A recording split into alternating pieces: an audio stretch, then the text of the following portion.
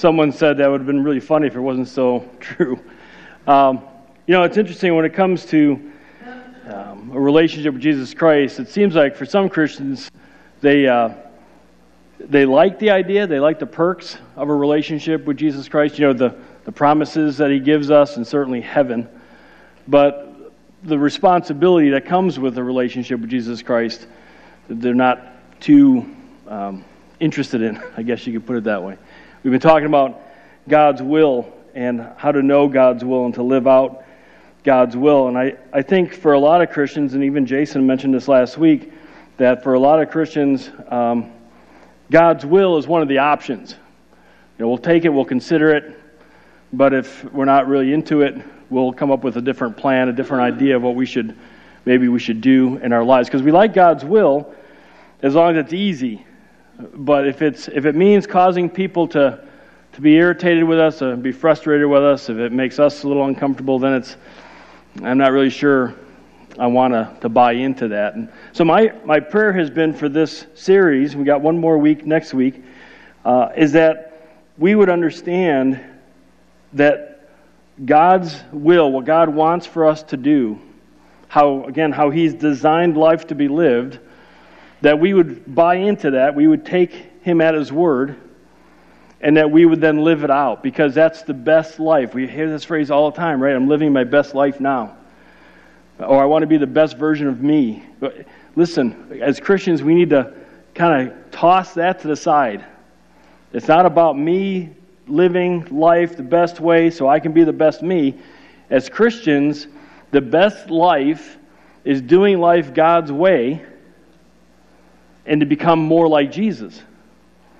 Because as we've learned, that God's ultimate will, what He's trying to do, the reason why He created all of this, the reason why He provided salvation for us after Adam and Eve sinned, was for us to know Him. First, in a personal relationship, have our sins forgiven, to know that God is our Father, Jesus is our Lord and our Savior, and we have a relationship with the one who created us, who designed us.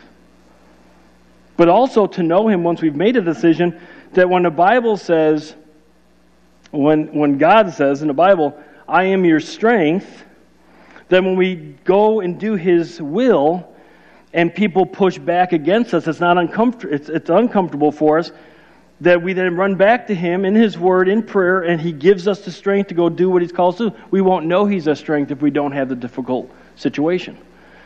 Or when God says, I am your peace, and then we do what He says for us to do, and then people push back against us, it's uncomfortable for us, it's not exactly what we were hoping for, and we run back to Him, and we get into His Word, and we get into prayer, and we spend time with Him, we get spend time with His people. He provides us peace.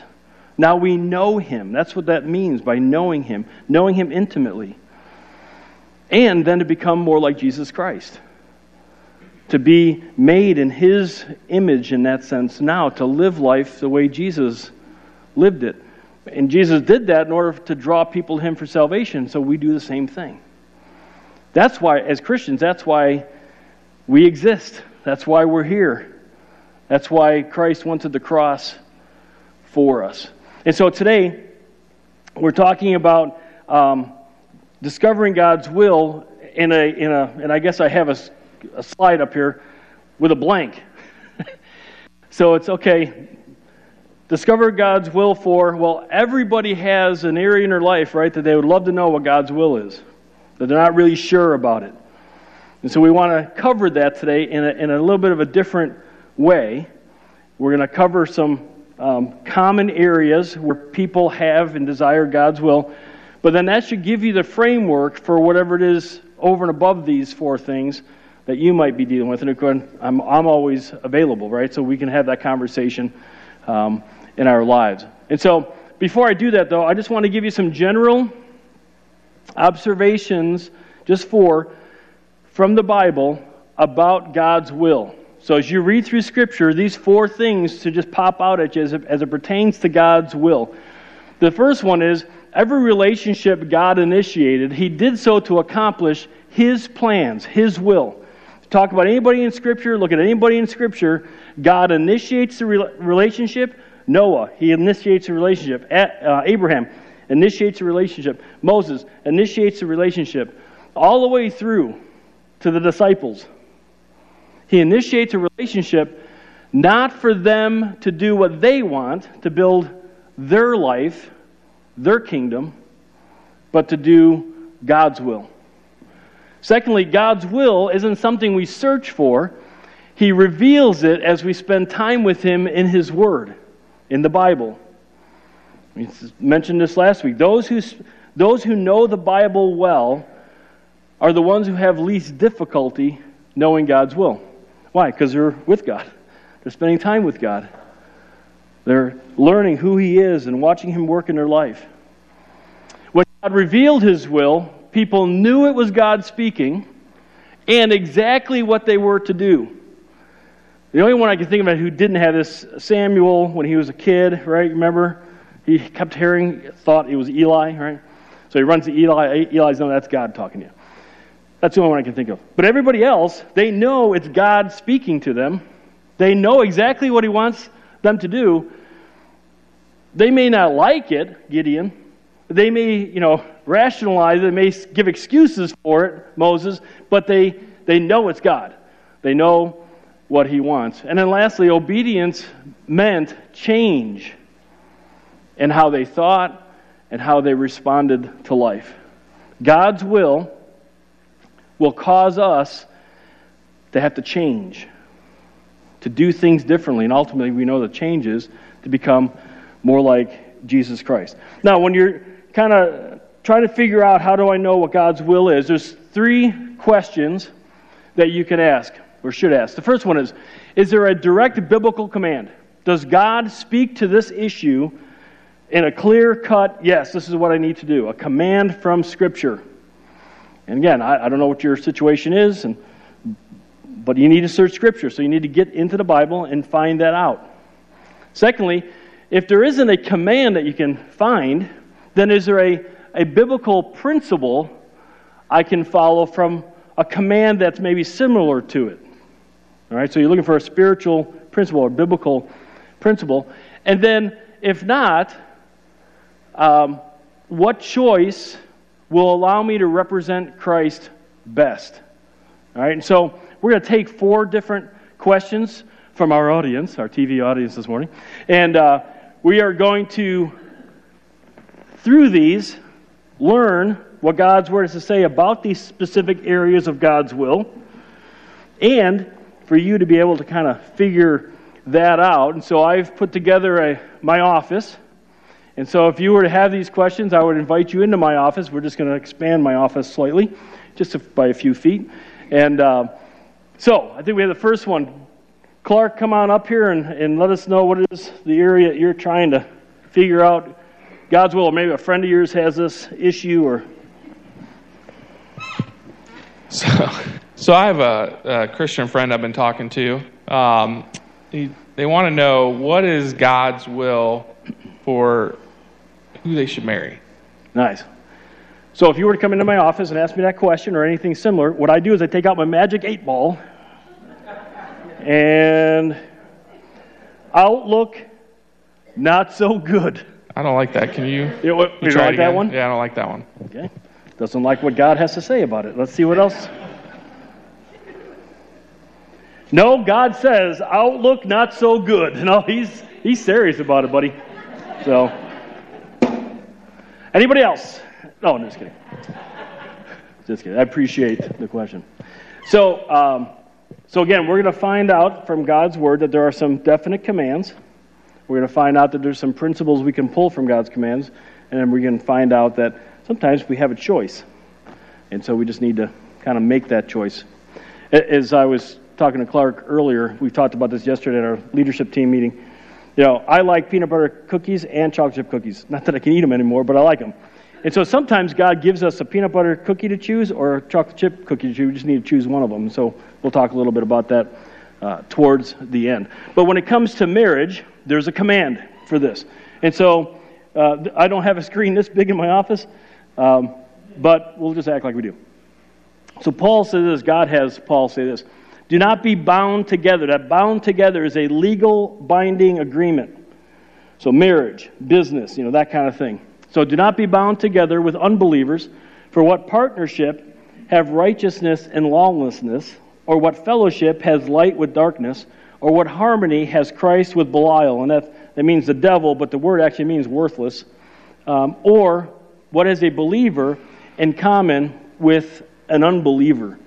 And so we pull from this then the command from God for Christians that Christians are to marry Christians who are pursuing Christ. Now I add the pursuing Christ in there because that's what the Bible is always talking about, that we become those who pursue Christ. And so it would be kind of silly if, hey, marry a person who says they're a Christian, but they're not really into it.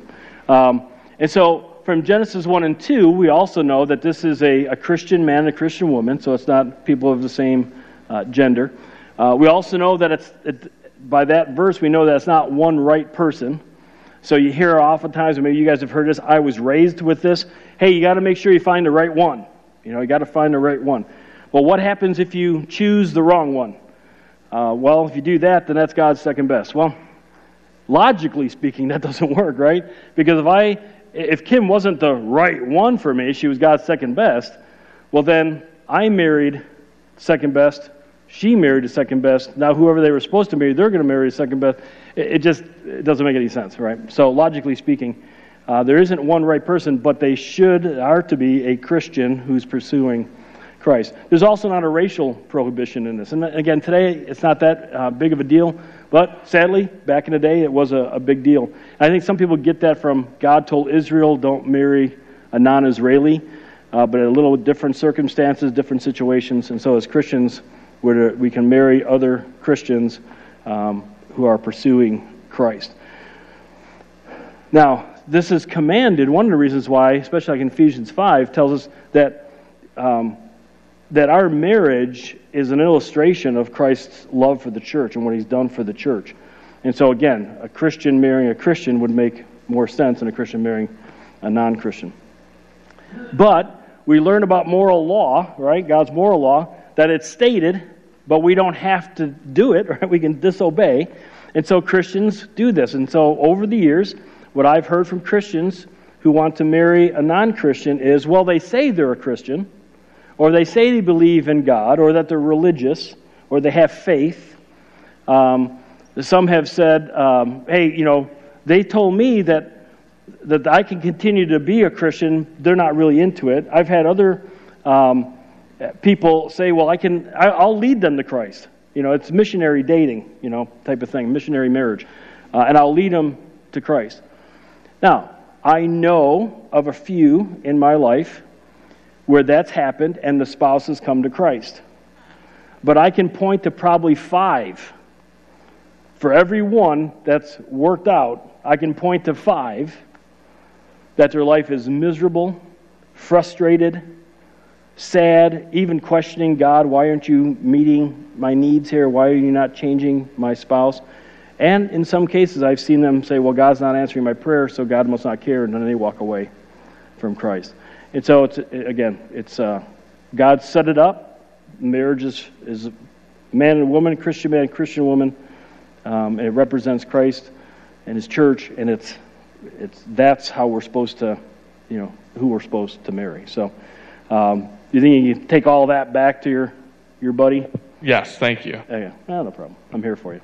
But you did bring up another point. So I've got 3 kids, growing up fast. What does God say about dating? Yeah. So Christians, who should they date? Yeah, that's good. So here's a situation where we don't have a command. Anybody think why we wouldn't have a command about dating in the Bible? Well, because dating started happening about 1920s, somewhere in there, right? So up until that point, parents chose, who their kids were going to marry. In some places around the world, that still happens. But the United States, around 1920s, whatever, 30s, then that's when dating really kind of took off. And so the Bible doesn't speak to that. And so here's a situation where we take a command and we build a spiritual principle off of that. And so here's the spiritual principle that we get, and that is that a Christian should date Christian like a Christian who is pursuing Christ. So it's kind of the same thing as marriage, but it's just on a dating level. Why is that? Well, most people would say that dating is for you to find who you're going to marry. And so you date different people, you kind of, like that, and then don't like that, and then like that, that kind of thing. You kind of package it all together and find the person who kind of fits the most. I dated different Christian girls over the years and then realized, Kim was the right one. Anyways, she was a Christian pursuing Christ. My mom also said they have to be Norwegian. Couldn't find one, so I married one who looks like a Norwegian. So again. Anyways, enough about me. Back to your question.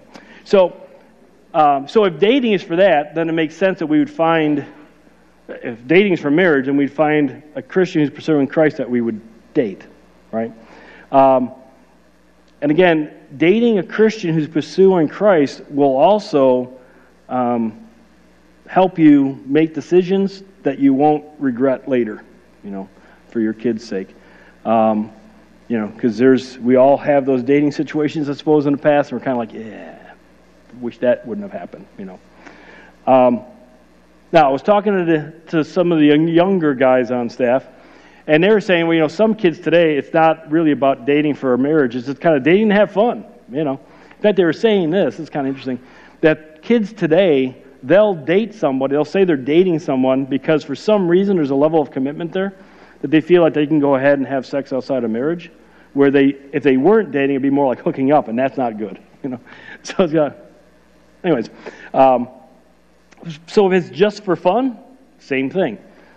Date a Christian who's pursuing Christ because it'll keep you from making some bad choices potentially down the road. So, all right, is that helpful?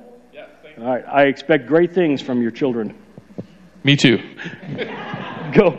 Go in God's power.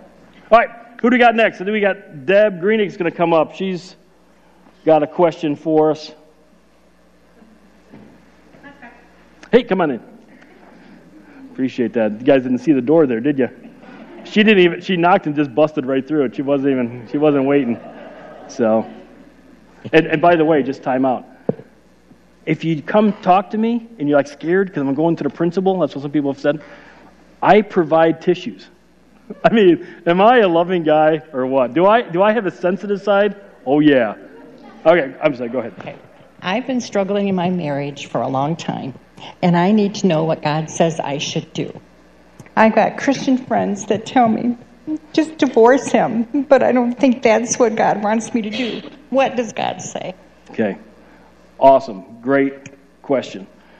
And in this situation, both have commands connected to them.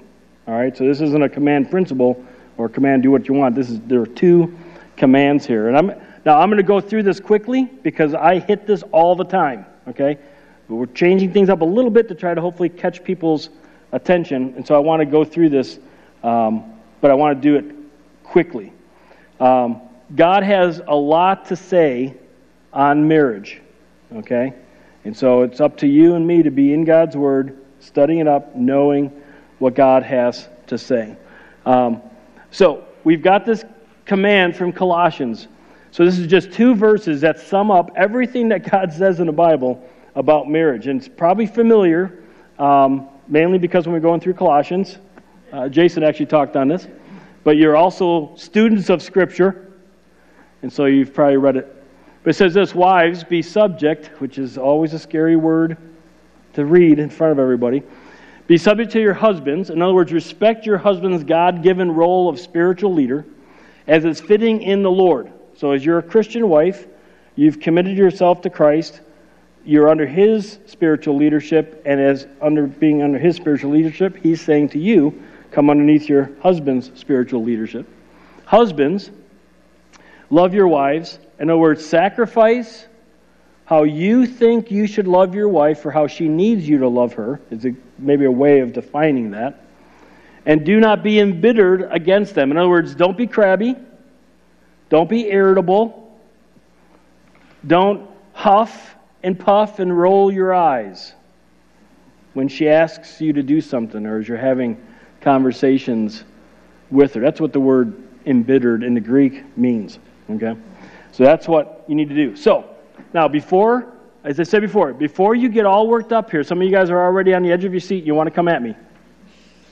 Dial it down, take a deep breath, and before you do that, study out. I think I have them. Go to the next. Yeah, so there's all the verses. Write those down, take a picture of the screen, study that out, and then come talk to me, because that's where I'm going to take you anyway, so you might as well get a good handle on those things, all right? So Christians are commanded to respond like Jesus to their spouse. So, husbands, hopefully you have a pen or your phone notes out. Study 1 Peter 2, 21 through 25. Skip 3, 1 through 6 and go to 3, 7. Don't read 3, 1 through 6. You don't care what's in there. Not for you to do. Not for you to know really well so you can use it to help your wife become more spiritual. 2, 21 through 25. 3, 7. Your responsibility, you're commanded by God, Christian husband, whether your wife is a Christian or not, whether your wife is doing life the way you want her to do life, you are responsible before God to love your wife the way she needs to be loved. Which, by the way, 3:7 says, understand your wife, which means you're having conversations with your wife, asking her those questions, and then living that out. If she doesn't join you, if as you're spending time and trying to get her to spend time with you in God's Word and prayer, if she's not choosing to do that with you, you still do it. You yourself with God. Asking God to help her understand what she needs to do, but you don't become embittered towards her. Roll your eyes. Get irritated. You're supposed to be here. Just pray that God works on her heart and you do it the way God wants you to do it, so you don't become frustrated in your relationship with God.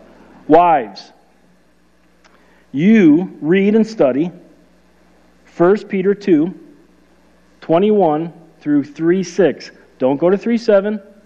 Not for you. You don't need to know about it. You don't need to use it against your husband. Because whether your husband's not a believer or not a believer, whether your husband's doing it God's way or not doing it God's way, doesn't matter. Just like it doesn't matter for the husband.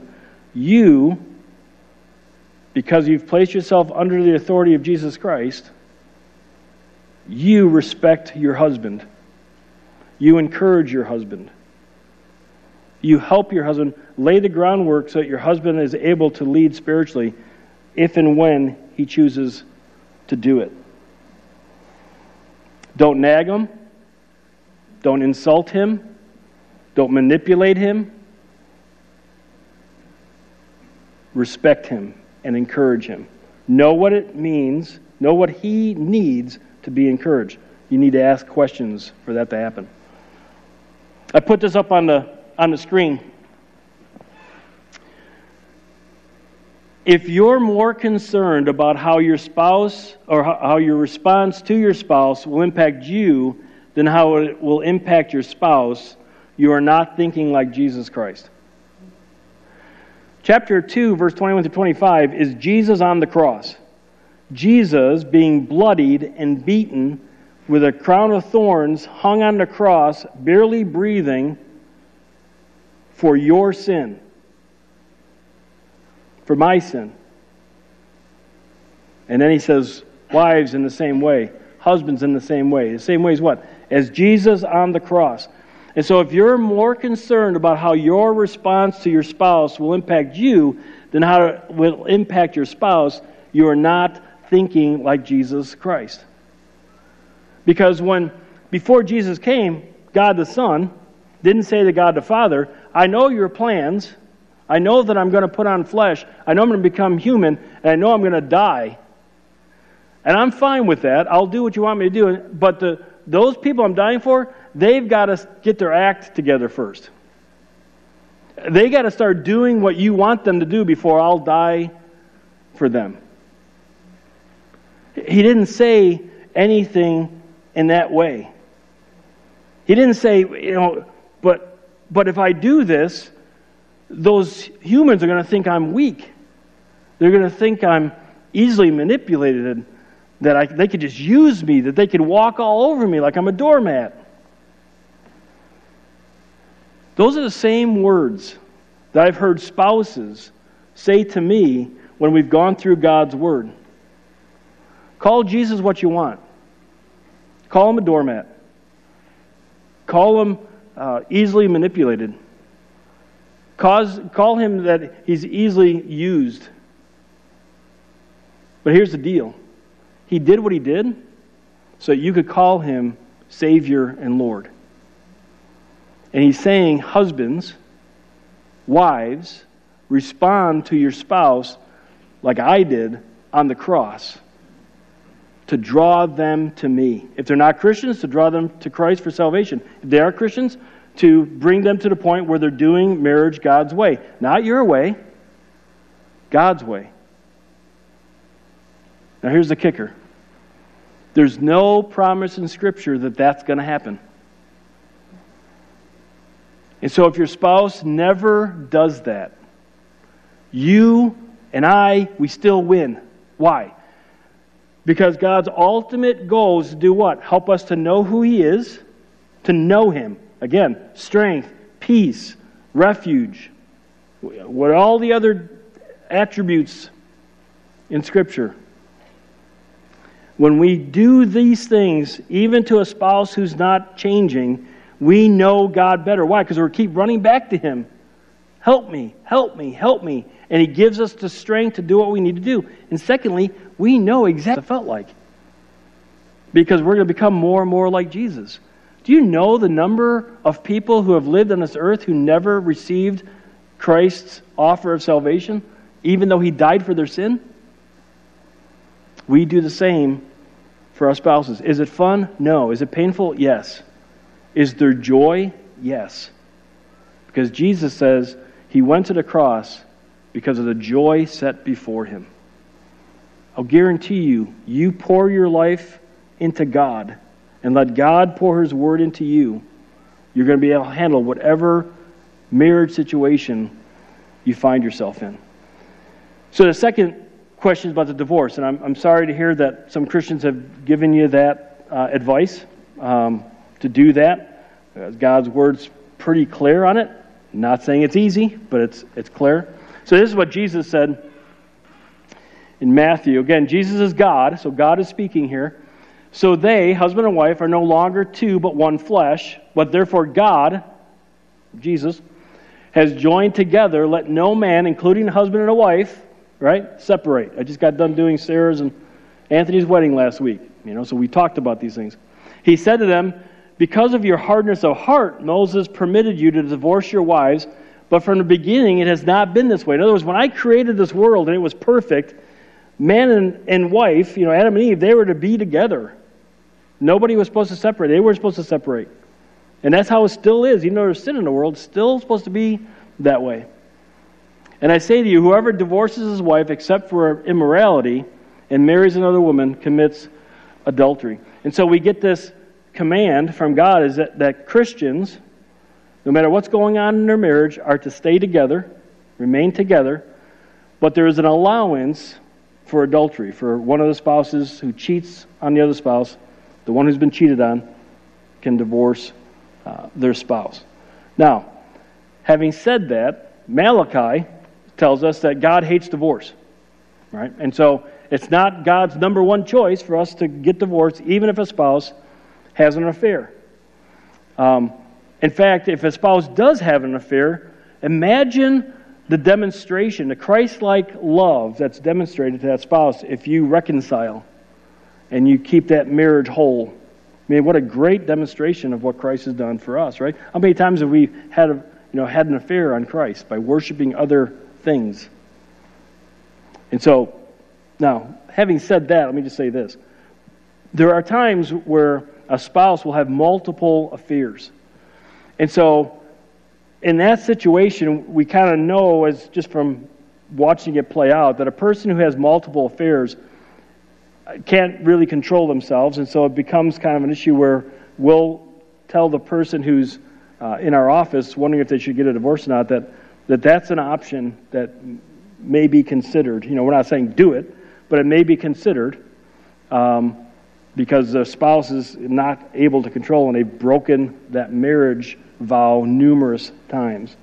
And then, of course, we come around that person, we help that person through that, and from Scripture, that person can get remarried in that. Now, when it comes to physical abuse and verbal abuse is a little different, a little difficult because it's subjective. It depends on the person as to what's the verbal abuse. And so it's kind of a hard thing to kind of talk through that with a person. But let's just say the verbal abuse is just unbelievably bad. Or there's physical abuse. I know some pastors in the past who have told people stay with them because it's Christ on the cross. We don't do that. What we do is we say, hey, listen, separate yourself from the person and get someplace safe. Take the kids with you if you need to. And then use your returning as leverage for that person to get help. And then we offer that as well. All right? You got to remember, marriage is a real-life illustration of Christ and His church. And so we want to represent Christ as best that we can. Okay? Great. Good job. Thank you. Awesome. Thanks for coming. All right, I think we got somebody else. Greg, come on. As he's coming up, I just want to say something about Deb. We were talking earlier. And Deb made this comment to me that I think is good for all of us to know, is that until she started getting into God's Word, spending time with God and His Word, and knowing what God's Word says about her marriage, she really struggled. But now she's seeing not only growth in herself, but a change, because of the growth that's in her, the change in her response to her husband, she's seeing changes in her husband as well. And so we need to keep praying for her and him and for God to work in that. So, Greg, what you got? Well, before I ask my question, I was wondering if you had a peanut butter cookie. No, I'm sorry. You and I are both people who should not be eating those. Yeah, okay. We've talked about it. Is it God's will for me to have a peanut butter cookie? Yeah. Well, let's see the principle. Yeah. And seriously, though, as you know, Renee and I have adult children, and we're just wondering what God has to say about our responsibility for them. Okay. So we know from Scripture, we have a command in Scripture that if your children are living in the home, if you have small children and growing in your home, your responsibility is to teach them and train them in the way of the Lord. So that's the command. There's no command in Scripture about how a person relates to their grown children. So in that case, what we do is we say, well, Christians are free to treat their adult children like any other adult. Now, we know from Genesis 2:24 that a married couple is supposed to leave their father and mother and be joined to each other to become one. So they move out from their parents' protection and provision and move on out. And so we know that part of it. So if they're married, certainly they are their own deal. And so, but if they're outside of your house as individuals as well, then we kind of take that principle, I guess you could say, and bring it to this. So whether they're believers or not, you need to point them to Jesus Christ. So whatever they're going through, believer or not a believer, they need to point them to Jesus Christ, because Jesus Christ, a relation with Him, is going to be what they need to have the wisdom and the strength and all as they get to know God and see Him at work in their life to get through the struggles that they're going through. Whether they're a believer or not, you need to respond to them in love. So you're looking out for their best, no matter what it might cost you. Now, it may cost you some pain. It may cost you frustration, irritation. It may cost you hurt feelings. Your expectations were this for your children and you, and now what's happening is this. Because doing what's best for your children when they were growing up, and I know you guys adopted your daughters. They were 10 years old, so they had a lot of growth happening already before you got them. Kind of a challenge in that. But we are to raise them so they become productive adults. And so that's what we need to be doing once they are adults, age-wise. Okay, so So we need to do what's best for them, which again isn't easy, but we need to do whatever is best for them to become the adults that they need to become. Oftentimes, that is letting our adult children feel the pain, because that's the discipline of the choices they're making. To not go in, not hover over them, to not rescue them out of those situations. Of course, if it's a suicidal thing, then obviously you need to jump in. But if it's making decisions and that kind of stuff, point them to Christ, point them what God says to do. But you got to ride the roller coaster of the emotions of pain and irritation and frustration and that kind of thing. If they're an unbeliever and they're living in sin, if you want to put it that way, not doing life God's way, then you just deal with them with grace, just like you would do any other adult who's not a believer. You just show them grace and love, and because they're not expected to do life God's way, right? And so, if they're a believer and they're not doing life God's way, then as with any other adult, we have a responsibility to lovingly confront that, to say, hey, listen, you're not doing life God's way. We're here for you to help you kind of repent. We'll walk with you through that. And sadly, in some cases, you may have to remove fellowship from them. So Galatians 6:1 says, brethren, if anyone, a fellow Christian, including your adult children, is caught in any trespass or sin, you who are spiritual, restore or put in order such a one in a spirit of gentleness, each one looking to yourself, so you too will not be tempted. So that's that whole, hey, listen, what you're doing is not right. You say you're a Christian. God says you shouldn't be doing that. We're here for you. Let's get things switched around and put in order, and we'll walk with you through that.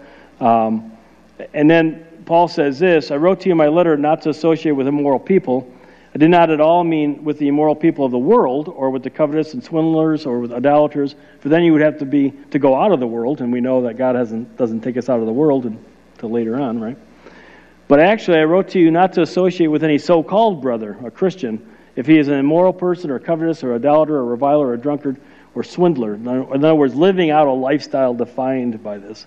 Because we all sin, but if their lifestyle is defined by this, not even to eat with such a one. And the idea behind that is you remove fellowship from the person so that they would feel that missing relationship and want that. And you'll say, hey, listen, we're here for you, but you got to start doing life God's way. And so when you're ready to do that, we're here for you. That type of thing. So, is that good? Kind of quick answer, I know. Yeah, that's good. All right, excellent. I know you got things to do, so I'm going to let you get back to your week. Yeah. Remember, we're in my office during the week. All right, we got one more real quick. Yeah, oh boy. Jason, you're like a pastoral resident. You know all the answers. How in the world would you be coming up here and asking a question of it? He's got his Bible even. Well, I got a good one. I am struggling at work with my boss, and I'm thinking about a job change. I'm just kidding. On a real note, though, how would I tell a Christian brother, a friend who is struggling at work, thinking about what's God's will for his work or a job change? How would I help tell him what God's will is for that? All right, good. Good to hear you're not too frustrated with working with me. I'm not an easy boss, I'll tell you that much. Anyways, so we know from Genesis 2, 8, and 15, Ephesians 4, 28, that we're commanded to work. All right, so I think we all get that, right? We're supposed to work. And then God also gives us commands for how to work. We'll look at that real quick in a bit here. But where to work seems to be a matter of choice.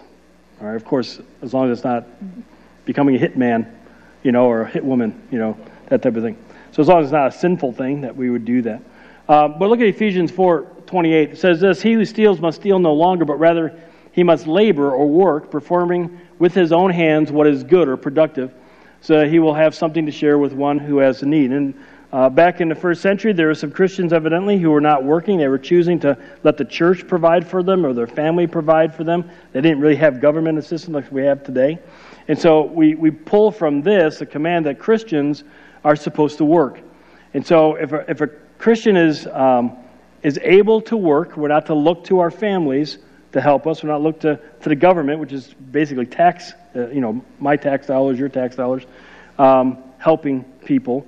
We're supposed to do the work. Now, again, we're not getting the whole thing here, but God said in Genesis 1 and 2, that God would provide as long as we work like He's told us to do. So we're not working to provide for ourselves. We're working to be obedient, and God promises to provide through that work situation. And so if you're able to work, but you're choosing not to, then that would be a sin. Okay? And so as Christians, we need to work, and we need to allow God then to provide through the work that we're doing. We're also commanded to work hard. So it says this, slaves, which again is employees, in all things obey those who are your masters or your bosses on earth, not with external service as those merely to please men, but with sincerity of heart, fearing, respecting the Lord. Whatever you do, do your work heartily, which means with all you have, to work hard, all you have, your whole heart into it, as for the Lord, rather than for men. So we are commanded to work hard. Wherever God has us, wherever we're working, we need to work hard to represent Christ in that. But just because we don't like our boss, not you, of course, but just because we don't like our boss, just because it's a tough situation, we don't like our coworkers, it's hard work or whatever, that doesn't mean that God's saying you need to leave your job. 1 Peter says, servants or employees, be submissive to your bosses with all respect, not only to those who are good and gentle, like Harold, but also those who are unreasonable. For this respecting an unreasonable boss finds favor if for the sake of conscience toward God a person bears up under sorrows when suffering unjustly. And so when we're in that situation, it doesn't mean that God's saying, okay, time to leave. God's saying, and this is where you have to have discernment, that stay there and represent Christ. Let your boss see who you are in Christ, and that will be a way of possibly drawing them to Christ for salvation. Again, knowing God, being like Christ. And so it may even be for coworkers, for instance, around you. It may be for your boss. But you stick it out, you represent Christ, and hopefully draw them to Christ if possible. Now, if any of you are thinking about this, and what you're doing is, it's not a sin, like I said, you're not finding a job that's a sin. You're looking at two jobs, and so sometimes God doesn't give us a right or wrong choice. Sometimes it's a peanut butter cookie or a chocolate chip cookie. I like both. And so then I just choose the peanut butter or chocolate, and I live with the pain, live with the enjoyment of whatever cookie I choose. And so sometimes with God, it's the same way. You have one choice or this other choice. I've had this in my life a couple times. And so we realize, okay, we can just choose what it is. But then I would ask you to evaluate it asking these three questions. First of all, am I chasing or worshiping money? Am I making this decision for the money? Because it's all about the money. I need more money. Again, in Matthew 6:24, Jesus says, don't worship. You can't worship money and God. You can only worship either God or money. So as Christians, that's very, we're like, I think I'm worshiping God here, but we're really got to look at the money. So you got to evaluate that. Am I chasing money? Then will a change make me more effective in seeking first God's kingdom? Matthew 6:25-33, Jesus is saying, hey, listen, don't worry about all your needs. I'll take care of that. God will take care of that. You just make sure that you're seeking first God's kingdom and God's righteousness. In other words, live life in such a way that you want to draw people to Christ for salvation, and you want to do life God's way. That's how they're going to be drawn to Him for salvation. And so that's what your purpose is. That's what your desire is. You're not chasing money. You just feel like, man, I can make a greater impact for Christ if I take this other job. Then you're free to take that choice. Thirdly, will it keep me from regularly connecting with my church family? Now, the Bible commands us to meet with our church family. It's our spiritual support. It's who we grow with. It's who we help grow and all that kind of stuff. So if we get a job and that job keeps me from worshiping with my church family, then that's a job that we should probably kick out the door. Because why? A command is that we meet together with a church family. Now, I know that's shocking some people. And I know there are some Christians who don't like hearing me say that. But I'm just giving you what God's Word says. Because why? Because in doing that, because it's God's way of helping us grow, we'll know Him better and we'll become more like Jesus Christ. So if there's no conflict, you got a peanut butter cookie or a chocolate chip cookie, make the choice. Just make sure you're making a choice to represent Christ well, to seek first His kingdom and His righteousness. You got all that? Tell your buddy? I think so. That should make this week easier. Great. For my friend. Nice. I'm here for him. All right, so what's some takeaways from this? Quickly. First of all, prayerfully study the verses associated with the areas in which you need to know God's will. So if we hit some of them up here, you got the verses. If we didn't, then you need to search out Scripture. I'm here for you. I'll help you out. Finding that if necessary. There's other Christians that can help you with that. Secondly, there is pain associated with living out God's will, but also the promise of the same joy Jesus experienced through His obedience. Yes, it will be painful. People will push back against you. It's not fun. It's not exciting all the time. But for the joy set before Him, Jesus went to the cross. And so we're going to experience that joy that God promises us if we obey Him, do it His way. And then thirdly, when it comes to God's will, going back to the beginning, He didn't save you to fulfill your dreams or desires, but to fulfill His will in and through your life circumstances. He initiated His relationship with you because He wants you to know Him, which starts with you being in God's Word, and for you to become more like Jesus Christ. That's your goal. That's His goal. That's what you're living for. Let's go ahead and stand. Close in prayer.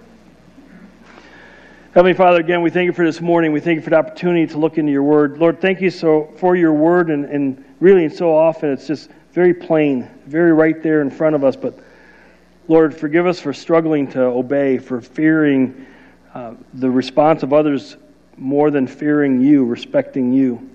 So Lord, I pray that You would just encourage us this week as we spend time in Your Word to know You well, to represent You well, to trust You. We praise in Christ's name. Amen.